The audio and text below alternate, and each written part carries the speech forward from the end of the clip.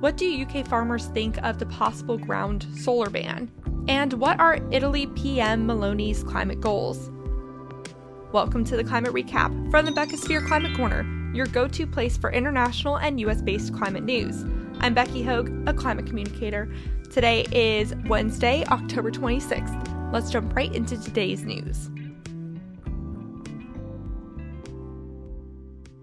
Let's start with some extreme weather events. Hundreds of residents in New South Wales have been told to evacuate as more torrential rains fall today and yesterday. The area has already experienced 5 floods in 12 months. Rivers and dams are at capacity. These rain events are a combination between a rare triple La Nina and climate change.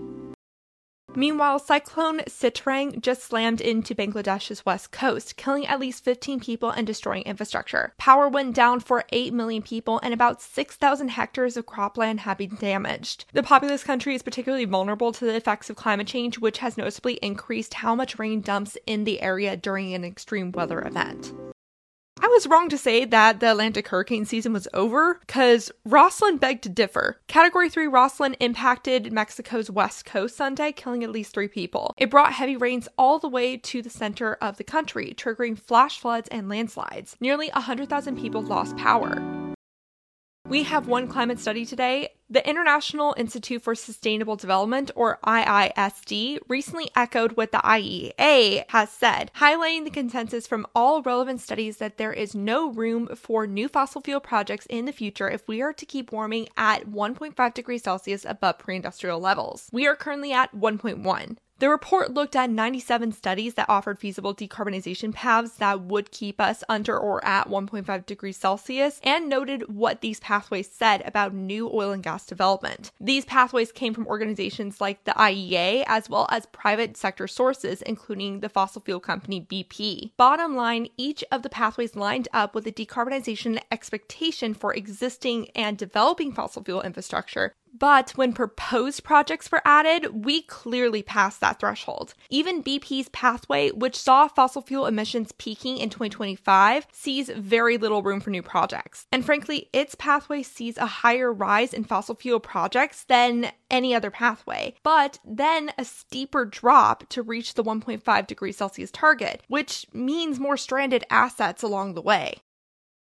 Let's move on now to the climate victories. Australia joined the global methane pledge made during last year's UN climate conference COP26 to drop methane emissions by 30% by 2030. Methane is 84 times better at trapping in heat than CO2 for the first 20 years during the atmosphere and is responsible for about a quarter of global warming. Methane mainly comes from fossil fuel operations like flaring, which is where they burn off gas, but sometimes they don't, and also from leaky fossil fuel infrastructure, and it's also from agricultural production from land use changes and cow burps. Australia has become the last of the top agricultural commodity exporting countries to join, the others being the US, Brazil, and Indonesia. Pledgers now represent 30% of global methane emissions and 60% of global GDP. This pledge is non-binding, but Australia provided almost $2 billion from its National Reconstruction Fund to support low emissions technology and component manufacturing and agricultural methane reduction. It's a little confusing though, because there was a senior minister that insisted that the government will not impose any carbon levies or taxes on farmers, and joining the pledge won't mean Australia will have to reduce livestock, which is one of the main sources of methane emissions from the agricultural sector. So how does that work?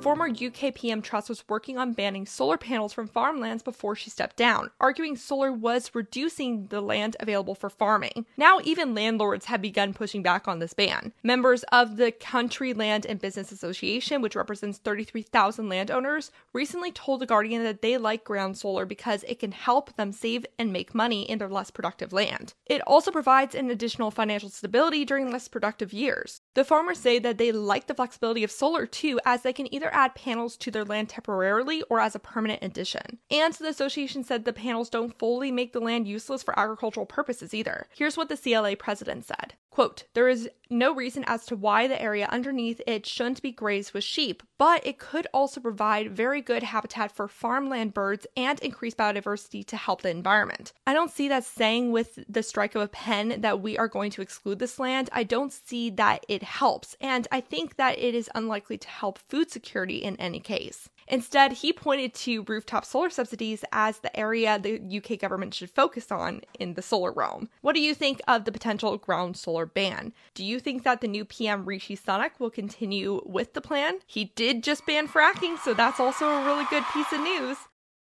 Let's look at the UK financial sector now. Last Thursday, Britain's biggest domestic bank, Lloyds, announced that it would stop directly financing the development of new oil and gas fields. This came not too long after the UK government announced it would auction off 100 new North Sea exploration licenses. This change to Lloyds' climate policies would still allow the bank to generally lend to fossil fuel companies, just not for new projects. Lloyds' fossil fuel financing portfolio is already smaller than its British counterparts. It provided about £1 billion or $1.1 billion of finance to commercial oil and gas customers last year, which represents about 0.2% of its portfolio. In the U.S., a Missouri appeals court upheld President Biden's right to impose a social cost of carbon on emissions-heavy activities, mainly because he hasn't even had the chance to really do it yet. The social cost of carbon is the average cost emitting a metric ton of carbon would have on the economy and human and environmental health. Obama was the first to institute this price, which his administration put at $51 per metric ton of carbon, which is actually less than half of what experts say is a more accurate number, but it still makes an economic deterrence, at least compared to Trump's, because Trump then lowered it down to $10 when he took office. Biden tried to bring it back up through an executive order back in February 2021, and right away, 13 state attorney generals sued the Biden administration over this move, claiming the social costs use would lead to a burdensome restriction on farmers and manufacturers. The Obama elected appeals court judge told the AGs that they can't lay a case on merely generalized grievances without being able to point to a particular act by the administration. If you think this sounds familiar, it's because previously 7 AGs sued Biden for attempting to implement the social cost, calling it government overreach. In this instance, a Trump-appointed Louisiana federal judge sided with the AGs, though then this ruling was overturned by a different appeals court, and the Supreme Court actually affirmed the appeals court decision. So it got double supported that he can use it. So it's crazy that there's been another one. It'll be interesting to see if the AGs will try to bring this case back to the Supreme Court, and if the Supreme Court, which has been changed slightly since then, would say something different. And in the private sector, Apple announced that it would decarbonize its supply chain by 2030 and expand its clean energy production. The company's corporate offices already run on clean energy, and the company claims that it has been directly carbon neutral since 2020. But indirect emissions through its supply chains overshadow what direct emissions the company creates, so that's the next target. Decarbonizing this sector means getting more than 200 suppliers to knock out their direct emissions relating to producing Apple-related products. The company says that more than 70% of its supply chain companies are already on board with that. Apple also wants to install 3,000 gigawatt hours of renewable energy across Europe each year by 2030 to make up for the electricity used by Apple customers. Apple already announced renewable projects in the US and Australia earlier this year too. There are more aspects to this initiative, which you can find linked in the source section below, because that is too much for me to cover in one video when I have other things to talk about.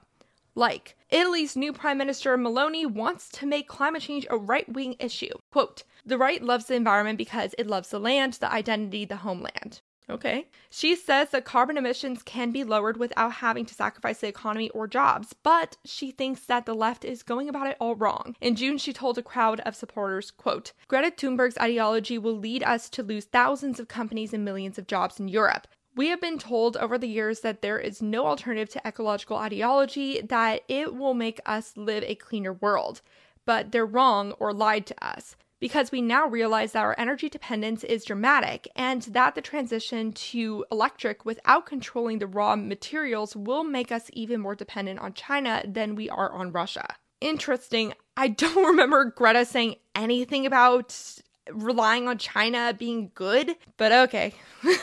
Encouraging domestic production is a good goal. So Meloni iterated her support of Italy's net zero by 2050 goal when her far-right party Brothers of Italy signed the International Center-Right Climate Action Declaration.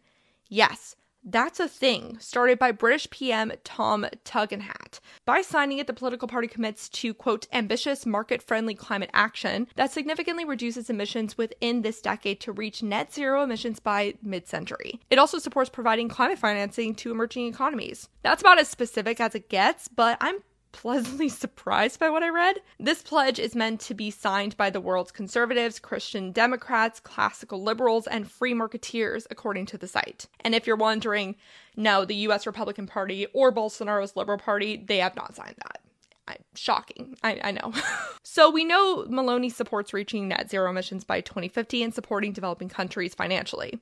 Anything else? Well, the Brothers of Italy manifesto released right before the election vaguely references climate commitments and the need to limit the overexploitation of resources. It also showed support for boosting reforestation and increasing public transportation adoption. The administration doesn't currently have a clear plan for reducing emissions by 2030, though. On the flip side, Meloni likes to bash the EU's Green New Deal, calling it climate fundamentalism. That's a new one for me. She's unconvinced that the previous Italian government put climate funding to good use and wants it to be reviewed. 37% of the EU's COVID relief package to Italy must go to clean energy transition efforts, according to the EU. It's not really clear if she can actually do anything about the money, though, at this point, because I think it's already mostly been implemented. But that's about all I know from her so far. This is by far the most I've learned about her and her climate policies. I don't know why it took us so long, because some of the quotes that were being talked about were months ago, and I couldn't find any of this coverage before. So thank you, Politico, for actually talking about it, because I was wondering what her climate policies were this whole time, and they're not as bad as I expected. She's still far right, so there is that. Let's move on to the climate fails. Remember, don't get despondent. Get mad. We have to talk more about COP27 updates. Remember, COP27 is the large UN climate conference taking place in Egypt on November 6th. And Egypt is constantly showing us why we should not have allowed them to be host of this conference. We already talked about how Human Rights Watch reported Egypt is successfully silencing all of its domestic climate activists, educators, and scientists. Now, Egypt announced that it won't allow any event space on the first Monday of that conference, which is basically the first day, because the first day is really Sunday, but Sunday just never really counts as the first day. Pavilions are usually places where NGOs, climate activists, scientists, celebrities, and politicians alike can exchange ideas outside of formal talks. NGOs have strategically prepared their event to align with the topics leaders are covering each day of that 2-week conference and are worried cancellations will undermine the role of non-state actors at the event. Doing this on practically the first day of the conference definitely will take away some of the initial momentum of the event. So, yikes. Another annoying fact about the conference is that the American PR firm Hill & Knowlton has been working with Egypt to organize it. Hill & Knowlton has helped the 12 members of the Oil and Gas Climate Initiative, which includes ExxonMobil, Shell, Chevron, and Saudi Aramco. Basically, it's been helping them greenwash themselves and disseminating climate misinformation over the decades. Last month, the UN Secretary General Guterres called out the PR giant for, quote, raking in billions to shield the fossil fuel industry from scrutiny. Just as they did for the tobacco industry decades before, lobbyists and spin doctors have spewed harmful misinformation. Fossil fuels need to spend less time averting a PR disaster and more time averting a planetary one. Good one. Hill & Knowlton have also helped Coca-Cola greenwash themselves, which is appropriate since Coca-Cola is sponsoring COP27. Coca-Cola has been continuously named one of the top plastic polluters in the world. The PR company was satirically given an F award by the campaign group Clean Creatives. Switching gears, let's go back to Australia. Former staff members of the Bureau of Meteorology allege that the climate conversation there has been basically banned from the organization's walls. When The Guardian looked into it, they found that there have been several complaints of this nature made to both the Bureau and the union. One of the former members, Professor Powers, which is a great name, who worked at that bureau for 25 years, said that this has impacted Australians' citizens. Quote, as a result, the Australia public has been far less informed on climate change than they should have been. It is a leading technical agency in the country, and it has been cowering in the corner when it comes to climate change. He points to the BOM's chief executive, Johnson, for this uncomfortable climate. Johnson was elected back in 2016. The UK government is proposing a de facto windfall tax on energy companies, including low-carbon energy companies like wind and solar. Renewable companies are concerned that this would have a catastrophic consequence on the industry, which hasn't been making those same pure profits that fossil fuel companies have during this war. The industry's trade group Energy UK said this initiative would tax revenues, not profits, making it harder for clean energy to make profits. This would then hurt the clean energy expansion. Also, quote, the windfall tax for oil and gas producers contains generous exemptions through an investment allowance. No such provisions exist with the revenue cap. Sounds like it's questionably designed to me. And in the US, Biden's effort to funnel $2.8 billion towards developing critical mineral mining domestically might be in vain. Industry investors, executives, and consultants told Reuters the money can't really be used until the federal government streamlines permitting processes. Right now, it can take up to 10 years to get a mining permit in the US. Quote, the U.S. government is saying go, go, go, but the environmental review process is extremely cumbersome. That was Jerry Hicks at the Optica Rare Earths and Critical Materials ETF. Some things are easier to get permits for than others. For example, recycling plants are easier to get through than open pit mines. Might encourage a more closed loop system then, ?